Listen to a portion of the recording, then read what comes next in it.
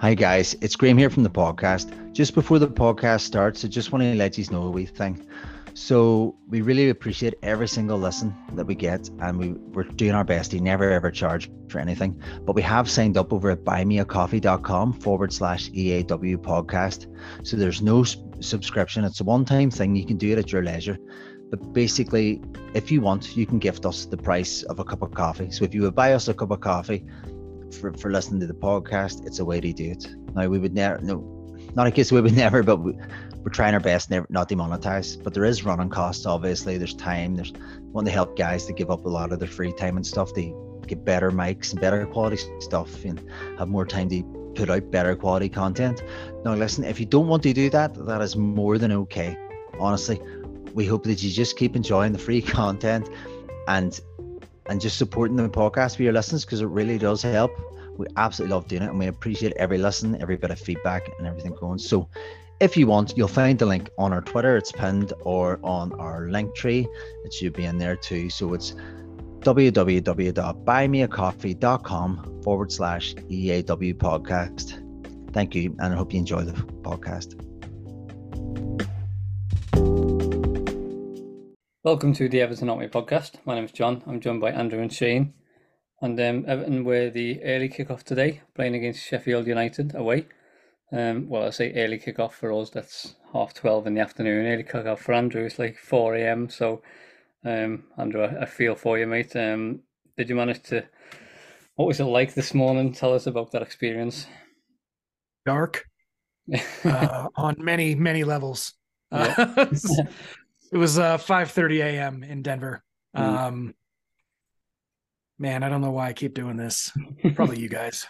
I think it's you guys. Yeah, no, I mean, I don't understand how Dyche can have this reputation of like defensive stability. Like everyone is so excited. Like they said the same thing about Rafa. Like we'll be tough to beat and we'll get be really compact and solid, but we've been everything but that for the most part. Yeah. He's finally dropping Keane, which is good to see. Honestly, I'll give him credit for like finally seeing what we all knew. Yeah. But Tarkowski's gotten worse. I don't know if it's just a lack of chemistry or if he just had something like lightning in a bottle with Cody early on last season. Yeah. I know the Woodwork was our 12th man for the most part, but they seem to really have rapport and understand where to pick up the other one's failings and that kind of thing. Yeah. And I wonder if that's just Branthwaite's lack of minutes and maybe they haven't built that up yet. And obviously, I'm the Godfrey stan, but that was the worst cameo I've ever seen out of him. He looked like peak, I want the fuck out of here, Anthony Gordon. Like immediate cards, like, what the fuck, man? Calm down. You got 6 minutes and you're already blowing it. And I love the dude. I really am getting a lot different look from Dyche than I ever thought. Like 2.5 XGs multiple times, but leaking goals every which way. And I think one of the problems is with the setup. It's so compact that we just get abused down the wings. Yeah. And then they'll get a cross in, and Stark is so bad when he's got like a 50-50 decision of like, do I advance on the guy taking the cross or do I back up to cover the space in front of Pick? And it just usually seems to end up being the wrong decision. Yeah. And I do because it's Dyche, but I say I don't get how we're playing this really direct over the top hoofball when you have midfielders like Amadou Onana. Even as raw as they are, you have the potential there and the ability and the talent to execute something on the ball and put passes together rather than just the most caveman, like you said, John, the most rudimentary, hard work will make up for our lack of nuance kind of football. And I just think we do have more talent than that. We're just not utilizing it as well as we could. Yeah, definitely, mate. Couldn't agree more, actually. It was just a very, very...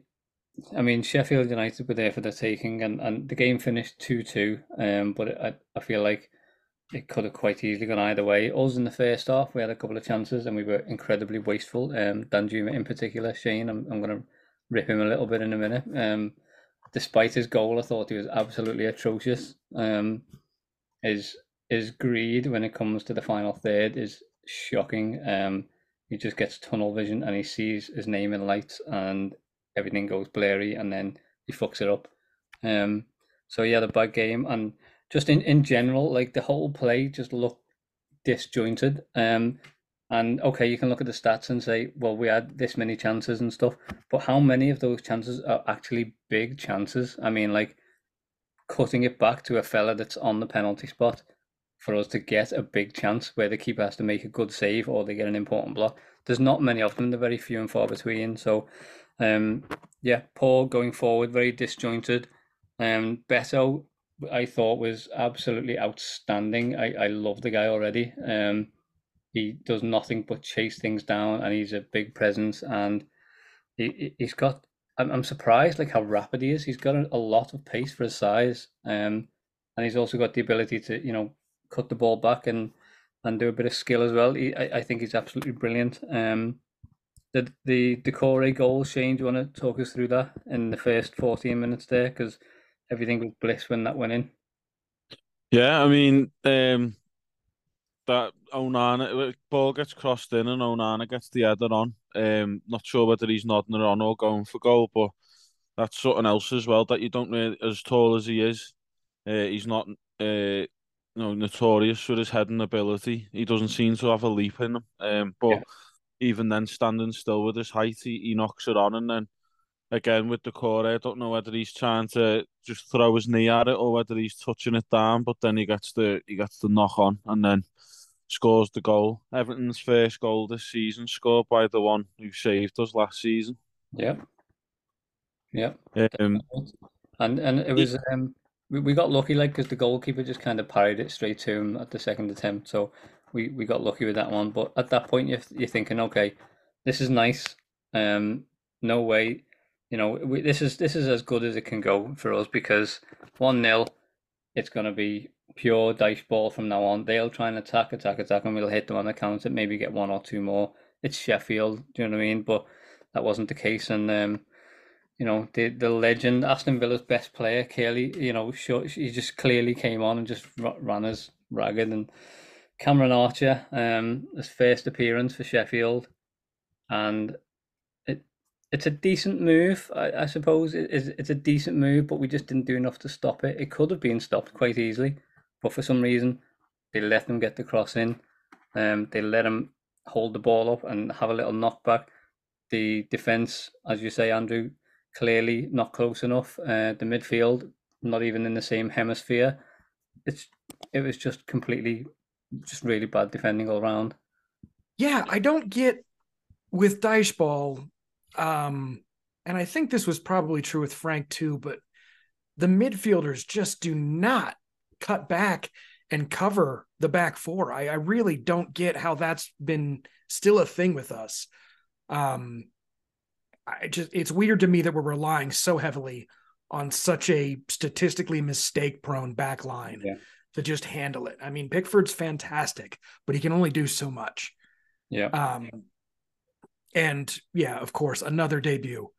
Like if we hear somebody's like, I don't know, 13 years old or, hasn't scored in 5 years, like double team that man because he is a threat. Yeah, definitely. I mean, he scores 2 goals as well, Cameron Archer. It's just weird. It's just weird at this point. Like, why do we do these things? Shane, we had a nice chance to go 2-0 up, right? Danjuma, I think it was 4-on-2 in the attack, and Danjuma, I don't know what he's thinking, mate. He cuts inside, tries to go for the shot himself, just as he scored against Doncaster in the week, but he clearly had 3 better options there to his right. Yeah, it's shades of what we've been watching over the last couple of years anyway. Damari Gray, we've spoken about him enough times. I mean, even though he gets those goals, like you just said with Danjuma against Doncaster, it's the indecisiveness or the selfishness, if you want to call it that. I mean, obviously in that sense, he scored that goal. Sort of like when Gray scored that goal against Arsenal, and then it was like for like 2 or 3 games, it was just like, even though it's sort of his game, but he was literally just all the time just cutting in, ignoring everyone, and just trying to score that worldly. And then he's obviously in this moment in the game, he's got everyone like Decore and stuff screaming at him as well. So Yep, It's definitely. stuff to iron out in that sense. But like I say, it's something that we've been watching for years with players like Walcott and Delafeu was a bit like that. Bernard was like Richie that. even. Richie got Yeah, selfish with DCL. Like they were not like a super cohesive partnership. They were both good individually, Yeah, but they didn't really play off each other that much, especially when Dom started getting really strong under Carlo. Richie tried to take it on himself and kind of get some of that shine back. yeah, he did. And I Yeah, yeah, feel like Dan Juma might have been riding the bench a little too closely to Richie at Spurs. Like, here's yeah. what you do, man. yeah, I absolutely. think Richie probably got away with it as well with him now, and then anyway being like a cult hero, he sort of got away with it sort of thing, like Godfrey would with you, just not with everybody else. Yeah, definitely. But he did get his goal in the end, Danjuma. It was a I want to say it's a good move. People were saying that's a nice bit of football. It wasn't. Let's get it right. Let's get it right. Let's have it right. It Bit wasn't. luck. Uh, Yeah, Patterson had this Garner. horrible, horrible scoop pass to James Garner, and James Garner did well to control it and give it back to him. Actually, I thought the attack was gone at that point.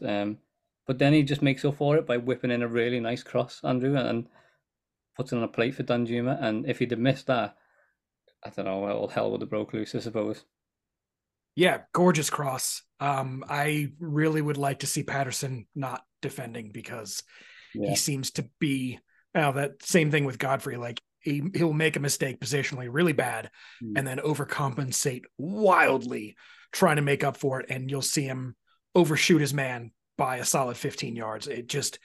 It's really chaotic. It's really reactive. He just never seems to be anticipating it well, mm, but he seems to have enough athletic attributes to feel like he can get away with that. And I feel like scientifically he's probably right, mm, but he needs more coaching with world-class defenders that can really harness what he's good at. mm, Because as a defender right now, I would much rather see him as a right wing mm. or a wing back. And I think that's how Scotland uses him, right? As a right wing back.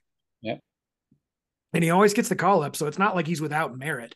It's mm, just in our side right now with either Keane or Tark, we can't have that many bad defenders on the pitch. yeah, it's true.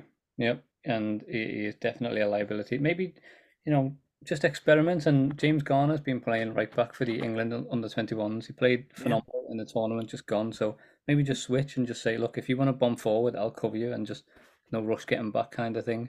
There doesn't seem to be that partnership between the two of them. It doesn't feel like it's fluid at the moment. So maybe they're trying to work on that, and we haven't seen it yet. I don't know, but I want to touch on Onana as well because Andrew, you mentioned it before. And Shane, I'll come on to you in a minute, mate, and Mm. talk about a few other things and how shit the bench is as well. But Andrew Onana, I thought today was one of his better games. I thought he was outstanding. Yeah, no, a lot better decision making. Picked out some great passes when he actually got to touch the ball. I don't feel like he got a hold of it that much Mm, because of the style of play that we're committed to at this point. yeah, But when he got it, he made the most of his efforts, and he's really like I love his intercepting tackles. He's for a big dude, he should not be as agile as he is. Like he's kind of got that baby giraffe physique. mm, And he really does have control of it when going in for tackles. I was terrified when I saw his frame, like, oh God, this is just going to be so many yellow cards. yeah, But he really does know when and how hard to throw himself in. mm. Yeah, he's definitely improving. That's for sure. But like again, if you can't boss the game against Sheffield United, then there's no hope, is there? Right. It's a little bit of like my comment about Idrissa Gueye and Doncaster. It's just like, oh, good. Yeah. You look great against these bums. Yeah, absolutely. Um, but yeah, I mean Sheffield. I feel like the game was there. They were there for the taking. I feel like Shane. It's more 2 points dropped. We could have definitely, like when we scored the second goal, you're thinking, okay, right, push on, push on, push on, try and get a winner. We don't have that impetus. We just sit back and we let the game completely fade out until they grow back into it and could have snatched it at the end. So I don't feel like we've got that killer instinct. No, I feel like we never have until it comes to those last few games, and even then, like you say, you're sitting back, and then it's sort of sitting and hoping. But Yep. we don't help ourselves like Andrew said. It's like we get killed wide, and you're playing against a team who yet they're playing five at the back, which on paper looks like they're just parking the bus, but that's wing backs then that are bombing on forward, and um, it's just exposing us. Yep. Yeah, Definitely. it's not a it's. I mean, if we go 1-0 down, I mean, you're like probably 50-50 that we come back and draw, but if we're 2-0 down, you don't expect us to come back. We had that conversation as well last season. Yeah, it's the same story as Fulham and Wolves. We didn't have a striker then, and now we have. But then that means nothing. Sort of, he can only do so much. But without the service, it's useless, sort of thing. Like you say, you got Dan Juma on the left, and then he done what he done today. And then you've got Garner on the right hand side, who just seems to a lot of the time he's trying to grab a hold of the ball and then sort of from a dead ball cross the ball in, which works so many times. No goals come from it. Yep. But then I said to you, well, I said in the group chat that when McNeil come on, I don't want to be seeing him playing him on the right. Yeah. It's just what Lampard was doing, and you're just going against all of his strengths as well. It's basically what I said is that you're shoehorning them in now just because we haven't gone out and bought that right-sided player. Yep. We were a couple of games ago, we were putting a Wobie in there who's outright said himself he's not a winger. Yep. Now we're playing Garner in there because we've got what is it like five left wingers. Yeah. Um, Plus Damari Gray, who's still on the books as well. He didn't end up leaving. He might still go to Saudi. yes, So we've got the Saudi windows. What, another 2 20 weeks? days. Yeah. 3 weeks almost. Yeah. Yeah. So you've got Harrison to come back, who's a left-footed player who's predominantly left-sided, who can play on the right, which is the same situation as McNeil. Yep. Dan Juma, who, when you look at where his best positions are, is left winger. That's where his goals and contributions come from. He can play on the right. But I mean, Gray is probably gonna if he's not going, he's probably gonna have to come back in and play a part and probably play on that right hand side. But I mean, hats off and sing the praises like you were before to Beto, because I don't know what it is. He's very deceiving. Like you say, with his not only his pace but his agility, and I said in the last podcast, like when we had Lukaku in his prime, where he was cut to that shape before he went to United, where he was so strong, but then was like so quick and agile as well. Yeah. And then Onana as well, like you say before. There was I watched the second half. I was in work, so I watched it on my break. But there was times where he had time on the ball and he was doing the body feints and he was just sending them for hot dogs and that. Like, it was lovely to see. Like, but and I think he probably will flourish as well with the Wobie gone from out of there. Obviously, fingers crossed, Dele Alli comes back as well. Yeah. But yeah.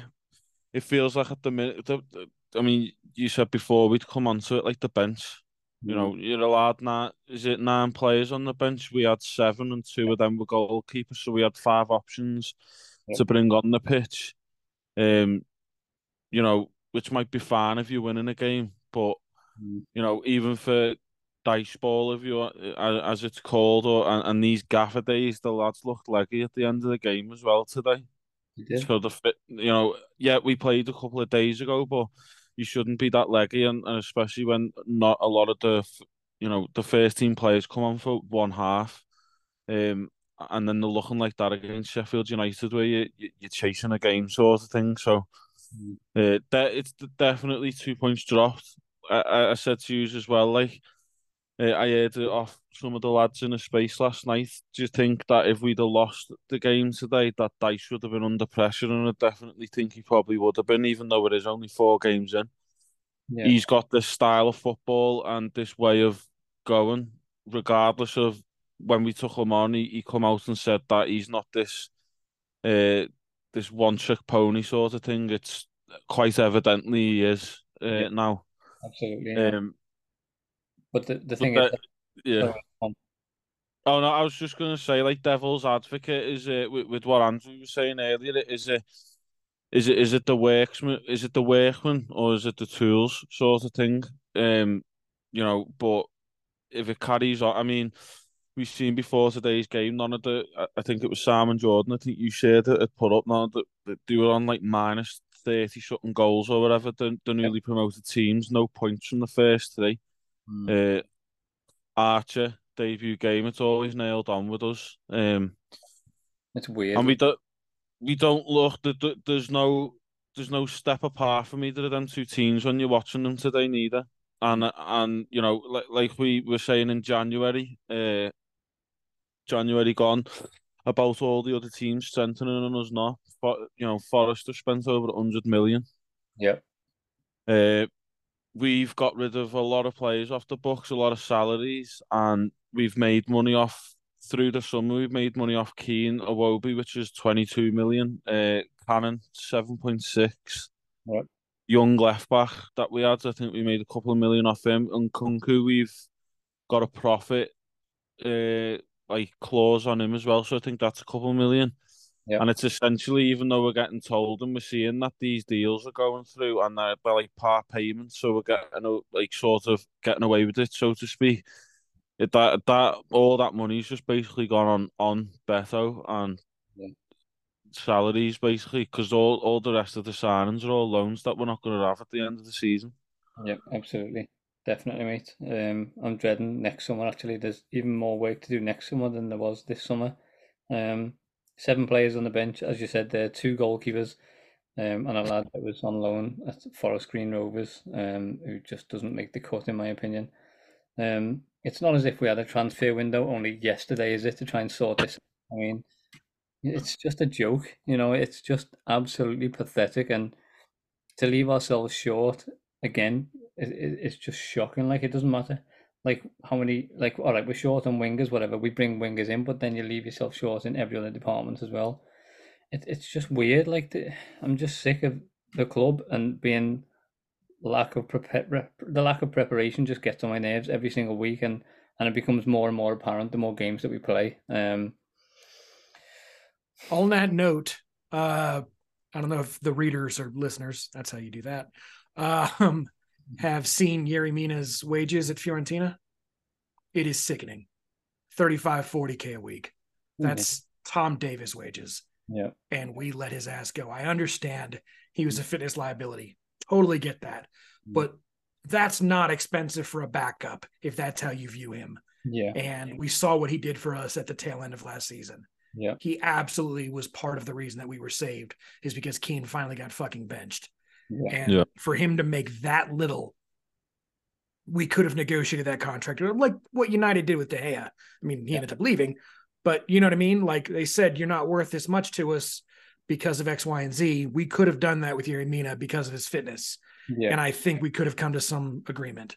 Yeah. But to press on with Keane as your number one choice on the team sheet is just insanity. Yeah, definitely. I feel like with Mina, it's been a case of he's probably seen that the grass is greener, and then he's had no offers come in for the wages he was on with us anyway. Because I'm right in thinking he was on about 100 to 120 a week, maybe more.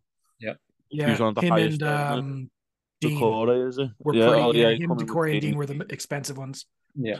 And then because I can't see that wage being a line either, because with Italy, with their financial restraints that they've apparently got. But yeah, it's the same thing with Cody though as well. You're passing up 3.5 million to sign him. I've heard mixed things about what people thought about him, but like you said, with Tarkowski looked better next to Cody. Cody got dropped over the Villa game that we went to, and then was left out far too long for the mistake that he made, sort of thing. That was when we ended up having Keane come in, and then it was just an absolute disaster.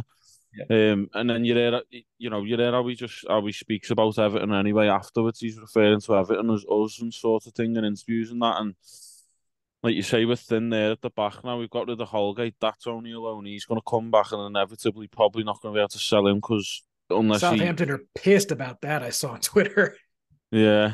So, like you say, Tarkovsky gets injured, Brandtwaite gets injured, Keane's got to come in, whether he's dropped for a couple of games and comes in anyway for Brandtwaite, and then Godfrey's your other centre half.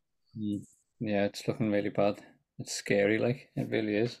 It's thin all over the place, really. I mean, Coleman's got to come back, but then if he's in and out, you're stuck with Patterson. Mm. Michaelenko at left back, he's got to come back. If he gets injured, you've got Ashley Young, who now is starting to look like he's getting exposed with Yeah. how, like Andrew said, how tight we're playing. But then he can't play that tight because he hasn't got the pace to play to be getting out there. Yeah. Like you We say, don't stop crosses. We do not get in their faces and stop crosses. It's insane. I don't understand how we let them just get all of them off. Yeah. Yeah. Shocking me. And then they say 5 left wingers, no right wingers. You've got rid of what he claimed Iwobi to be a number 10, so you're left with one with Dele Alli, who's still not back, and we've got no time on him. Yeah. Decore's that sort of makeshift plays behind the striker. Onana gets injured or suspended or whatever, then you're left with Garner and Gay, and then Onyango's your backup on the bench to bring on for one of them. Yep. Calvert-Lewin's still not back, so Beto's there. So Chimiti, who still doesn't look ready, he's there for that backup for that. So it's literally like we haven't got. If there is any backup, it's not. It's not suitable for what we need, and it's unless January changes things, which again we're open to get through till January again, and I don't think nothing's going to change, even manager-wise. Like I said yesterday, we're not going to get no one of notoriety until that board changes. Yeah, and this is the problem, like, because under pressure from us is different to they're under pressure. Like, they just let them do what they want until it's too late, pretty much. And it's the same cycle that we're stuck in. We saw it with Benitez. He comes in, stinks the place out. Someone else comes in to save us, keeps us up. They do shit the next season. Someone else comes in to save us, keeps us up. They do shit that season, and it's the same thing. We're in it now for the 3rd year running, and it's Dyche is in a 4-year contract, isn't he, as well? Is that how long? I thought it was 3. It was 3 plus the firefight. Oh, okay, yeah. So, I mean, how much is that going to cost to pay off if that does come to that? Do you know what I mean? That's going to be, I don't know, 10 million or something like that, probably. I don't know. I do think that there are better options than Dyche. It's just you just got to go and find them, really. Like I don't know who to get really at the moment, but I'm sure there are other young progressive managers out there. Because if you're just getting points, what's that, mate? Sorry, Lopetegui. I think Potter's wages are probably fucked now after the Chelsea experiment. Yeah, so that probably set him back out of anybody outside of either the top 6 or the top 2 from other leagues. But I think Lopetegui is probably the best available manager that for some reason Wolves couldn't come to terms with. That was crazy to me. Yeah. But I would have him in a heartbeat because he seemed like somebody ready and willing to start a project. And that's where we're at. Not steady the ship, not get to Brentley Moore. Like, we need to build a future that isn't just leaving Talon marks on 16th place. Yeah. Absolutely. But the reason he left was because Wolves were selling players and not getting any in. So if that was the creative case, differences. It's like getting fired from Star Wars. He's going to come in and Bill's going to be like, listen, all these players are leaving on loan, and then you've got this list of players that you can have on loan again. So he's just like, I'm out. I'm done. Unrelated, I'm having my 5th open heart surgery. Anyways. And like even Potter, like you've seen what happened with Chelsea, it's going to be on like a less like the players' skill base is on a lesser scale. Yeah. And without disjointed and how this team isn't set up, like you say, if he wasn't to be given money, like we've got rid of a lot of the players that we considered as dead wood, but there's still players there that are past coaching, I think. And he seems to be more of a coach tactician sort of thing. Yeah, a lot of the players that Dyche is working with have only came in the last 18 months to 12 months. So it's like you can give a carpenter new tools, but it's up to him, like what he does with them. It's your job to wear them out essentially, and then get new ones in. But he's not getting his use out of the pieces that he's got. That's what I feel like like you're getting 1 point from Fulham, Villa, Wolves, and Sheffield. 1 point from those 4 games. We'd be screaming for these type of fixtures at the end of the season when we're scrapping for points. Do you know what I mean? So that's just not good enough for me. We would be desperate for these games when we're fighting against Chelsea and Man City and God knows who else, to try and get a point or two. Take Chelsea next week, please.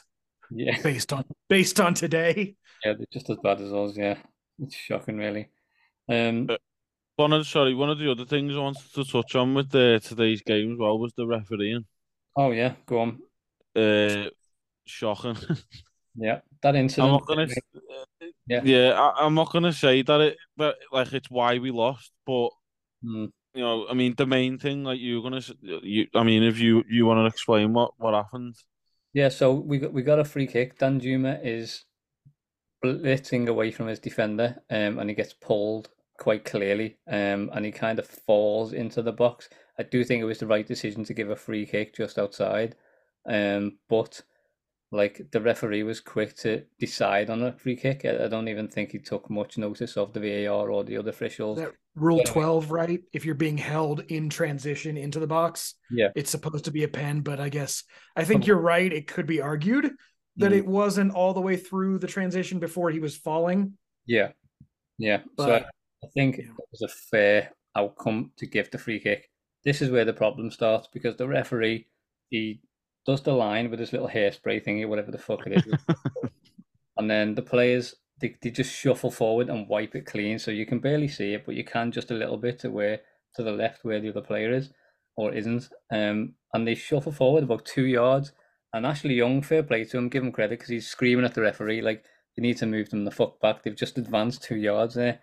He doesn't listen to them, and he sprays a brand new line. I've never seen that before, like spraying a brand new line 2 feet further forward. It's just completely inept and biased and bullshit. Like I've never seen that before. Yeah, it was like he panicked, because when Young's screaming, pointing at the floor where the Sheffield United players are, and then the Sheffield United, I can't remember who it was. I think it might have been McBurney. He's pointing at the floor at their feet, going, "No, the line's there." And it's like the ref's just gone, "Oh shit, oh okay, there it is, yeah." And then he puts it back down there, and it's just, yeah. I mean, that was like the clown show of it all. But I mean, even other stuff like smaller decisions through the game, like tackles that are shoulder to shoulder, and like I think it was one of them that I seen was Onana, and another was Decore, the big lads. If you're going shoulder to shoulder with them, you better be ready for it, sort of thing. Yeah. The ball is ahead of both players. They both go for it shoulder to shoulder. Onana and Decore both times knocked over the player, the stronger, and then he straight away blows a whistle, gives the free kick. Awful. Absolutely awful. It was just, he was shocking. Like, he was really, really bad. The closest thing I can recall to that was last season or the season before. One of our players went to take a corner kick, and they moved the ball, like they stopped him when he was ready to go, because it was like, a millimeter or two off the arc. Yeah. It was like, what the fuck? Like, how are you coming up with that choice? Yeah, just weird. But it's not the reason we lost. No. It was terrible refereeing, but we lost because of the setup and the lack of clinicality. Yeah. Mm-hmm. I mean, it's definitely 2 points dropped, in my opinion, because the players were just, everything's just disjointed. Beto, like I said before, he linked the play up really well, and he seems to be forming a nice partnership with Danjuma on the left, playing some nice 1-2s. And Beto can find him as well after getting the ball and seeing Danjuma run past him. He finds him with a nice pass. But in the end, we barely scraped the point, because they could have scored right at the death there. If it wasn't for Pickford's outstanding double save. Andrew, he's just... I'm running out of things to say about Pickford, because he is that good, but it's just so fucking shit that we have to rely on him to cling on to a point against Sheffield. Yeah, I forgive his left ass cheek now after that utterly bizarre own goal. Yeah. I mean, there's nothing he could have done there. I'm joking, but that last 5-second sequence reminded me a lot of the Chelsea game,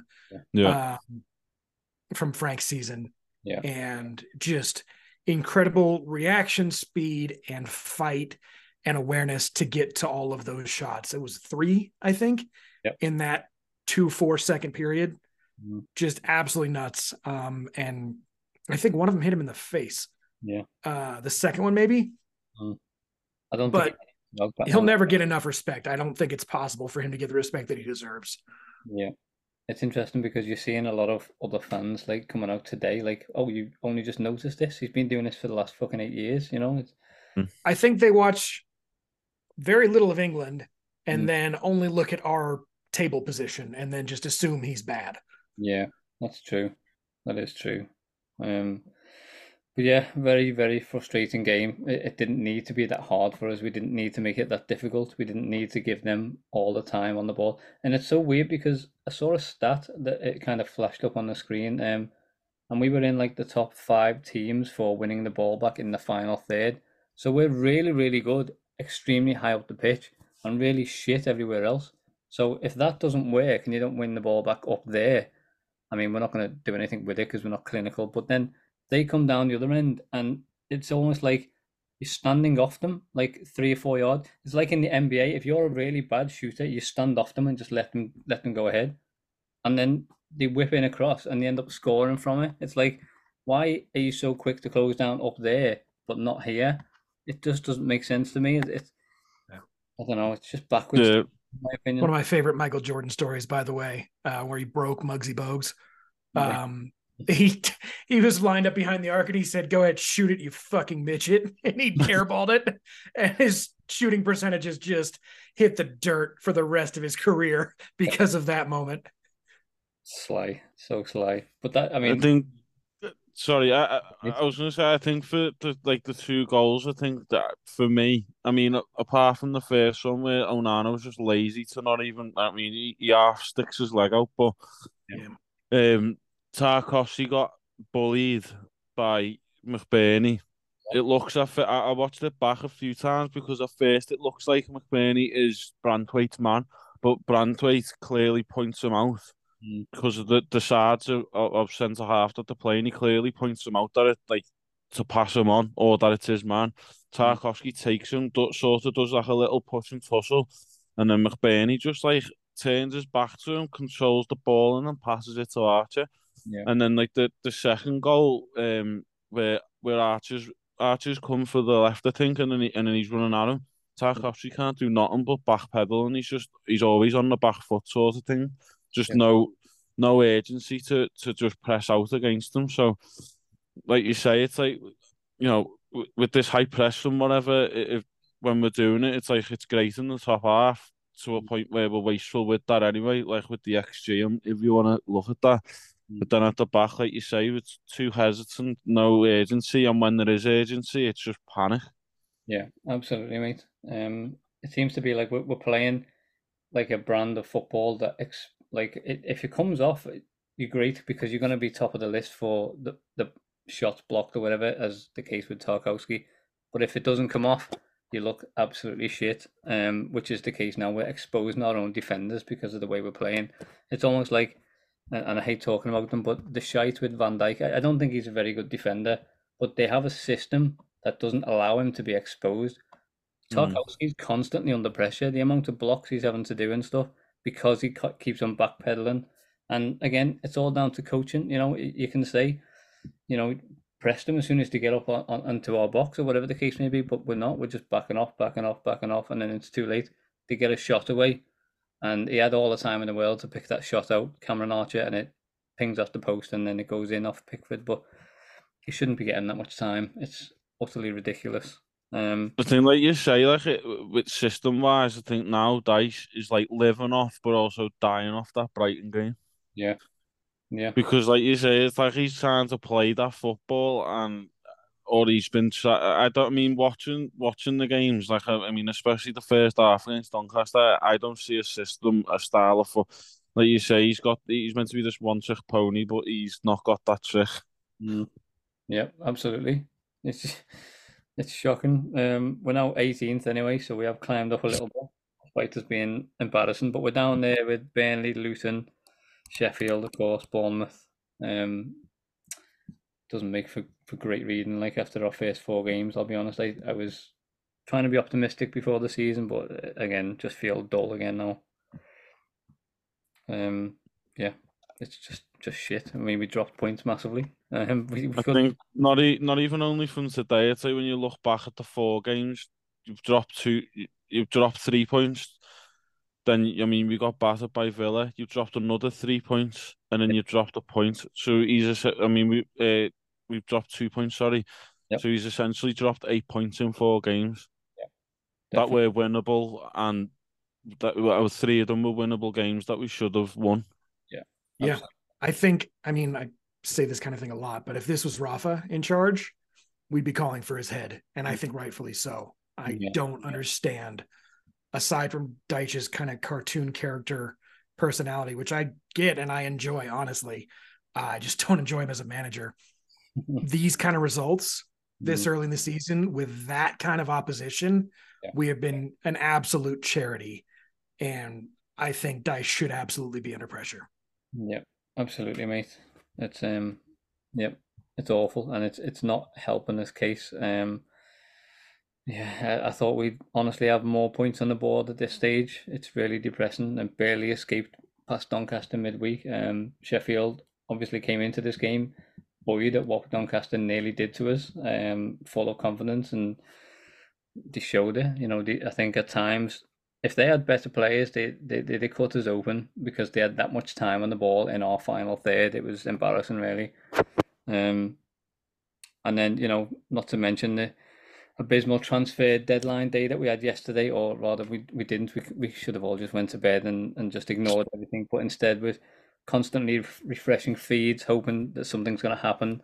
Alan Myers said he said earlier on in the day, any deals we do make is going to be for the benefit of Everton or some shit like that, which is just complete waffle. And we should have known at that point nothing was going to happen.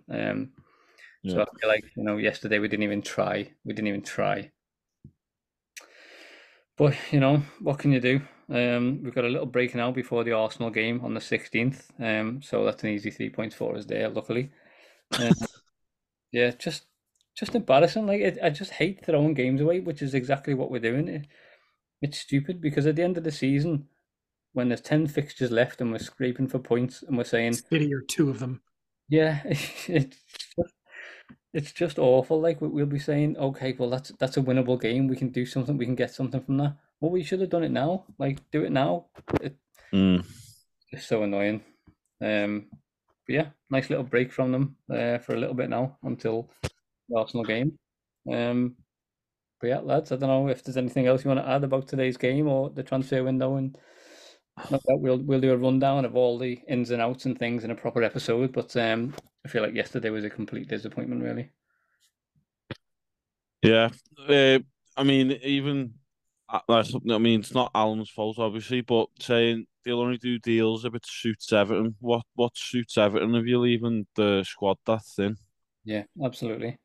With the money that we've made, I mean, 22 million for Iwobi is great, but then it's not exactly an amount of money where other teams are going to have your pants down like extortion you for players. I think the majority of what I did see, sorry, was that we needed 2 or 3 players, and we thought, like everyone generally thought, we'd get one at least, and then it comes to the end of the window and it was none. Yeah.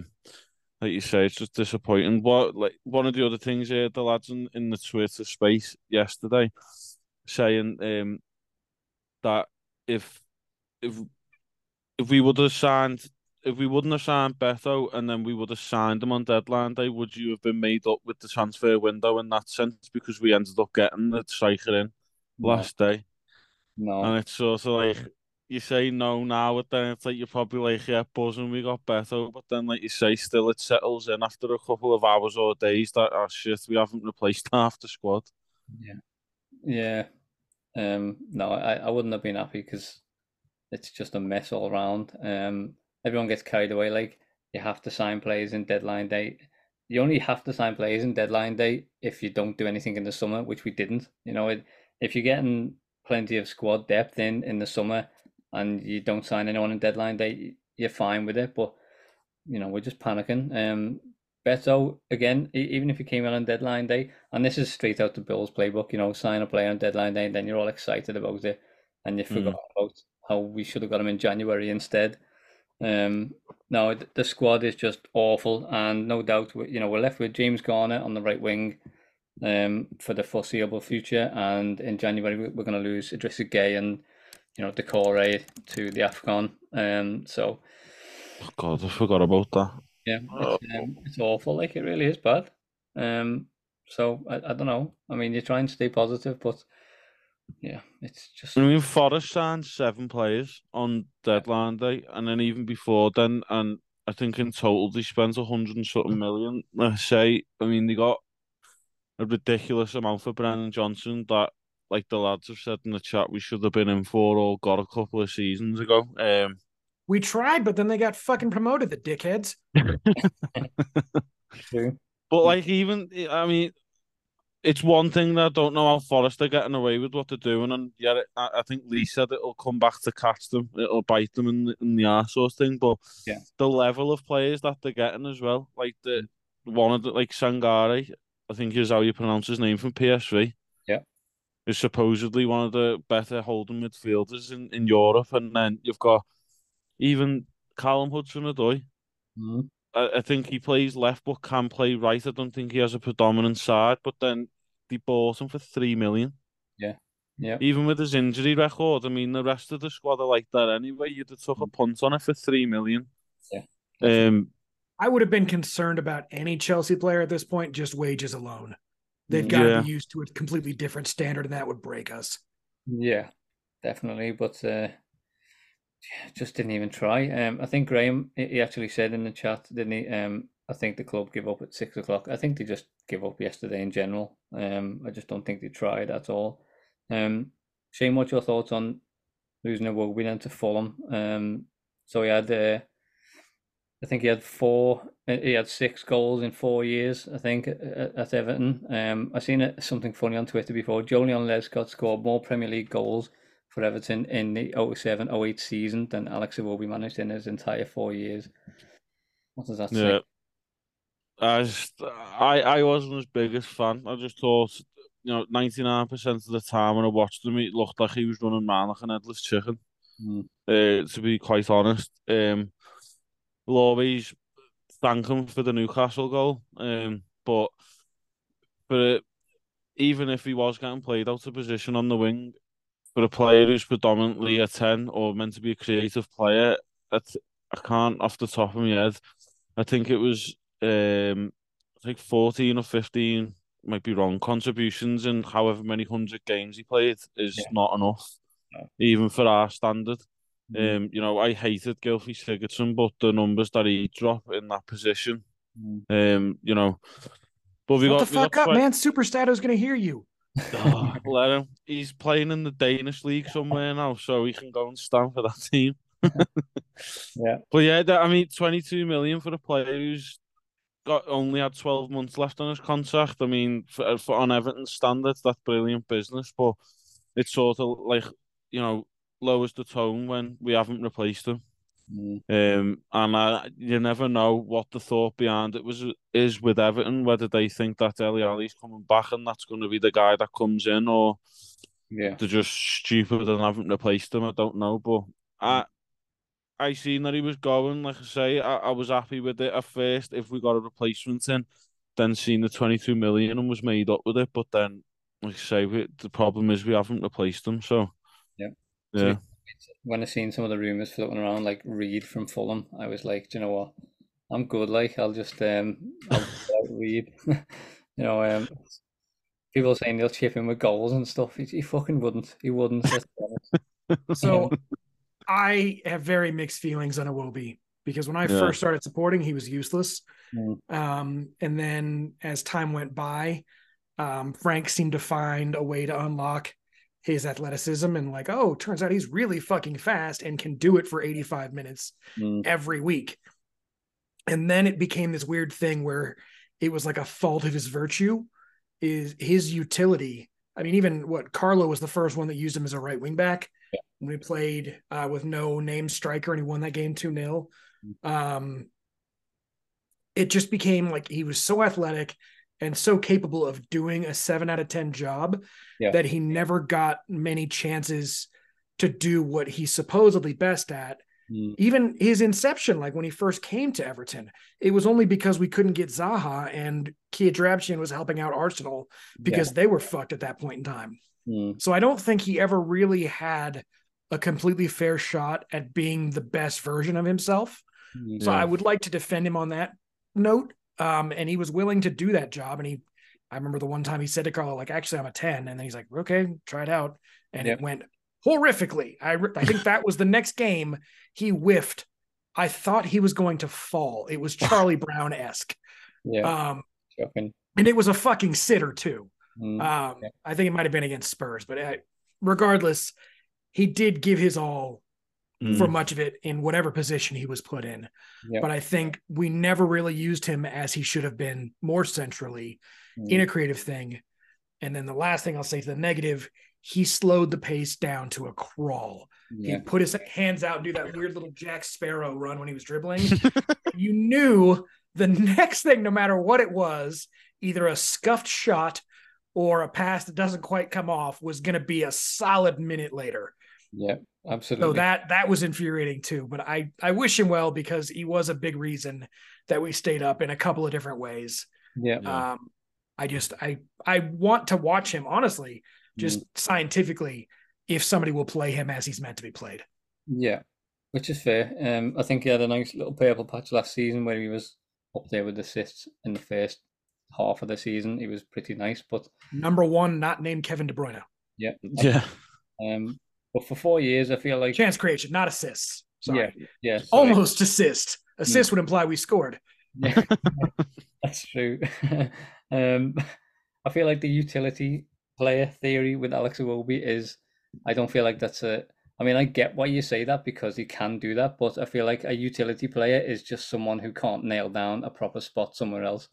I feel like they get relegated to being a utility player, almost like John Joe Kenny. Yeah, pretty much. Or like, I'll give you an extreme example on the other end. Gareth Bale was a left back, but if you're that good, you will play anywhere you want because you're the first name on the team sheet.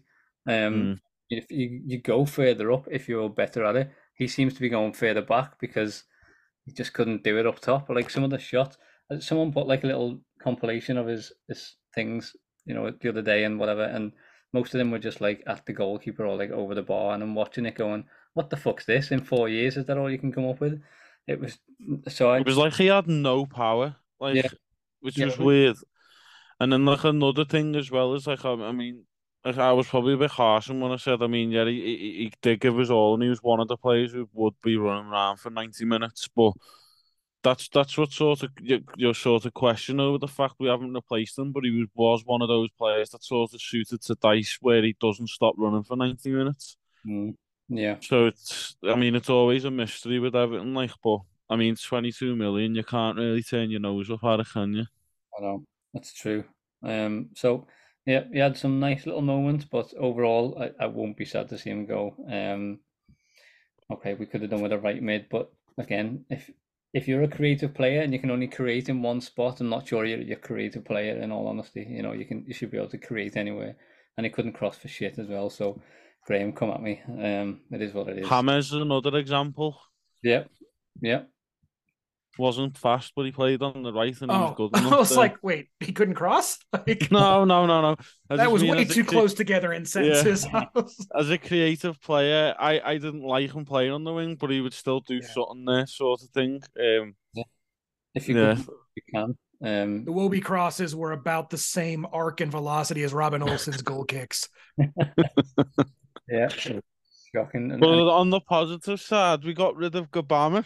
We did, yeah, finally. That's a celebration. I think he played 4 games, was it, in like 5 years or something ridiculous? Yeah, I think it worked out. He was getting paid. I think with the 25 million price tag or something, he was getting paid like 100 grand for every minute of football he played. It was something stupid. That's wrong maths, but it was something really ridiculous, though. That's like crazy. Gabaman's fitness was so suspect that the second he moved to Russia, they got injured by Ukraine. Yeah. That's how bad. That's how bad it got. But he got out there, he went out there and then was playing and getting player of the month or man of the matches. And Yeah, then they weren't happy with him because he was out partying or something. And then shocking. come back, he's straight on the injury, like he's straight on the doctor's table sort of thing. Like, I just want to know like why we've taken it till now to terminate his contract. Like why now? Like why didn't you just do that 2 years ago? Like Probably because he agreed now to not be paid. I yeah. bet that was a fight. Well, that's it. Like, if I mean, the cheeky bastard, if he's just saying now, I'm just going to terminate it after just rinsing us dry for like 5 years or whatever. Anyway, that's it's probably easier and cheaper as well, isn't it, if his contract's running out to do it now rather than when we stupidly probably put him on like a 4 or 5 year contract. Quick aside about partying, you just reminded me of one of my favorite things was when pandemic year, Moise Keane had that party in his house. And it was like that Chappelle bit where he's like, I didn't know I couldn't do that. I'm sorry. definitely, mate. Yeah. Oh Jesus, Everton, aren't we? Yeah, we'll leave it there for that one, and we'll be back for we'll do a transfer rundown of all the ins and outs this summer, and we'll be back for the Arsenal game as well. So stay tuned. And Andrew and Shane, thank you for joining me, boys, and we'll catch you in the next one. Evan, are we?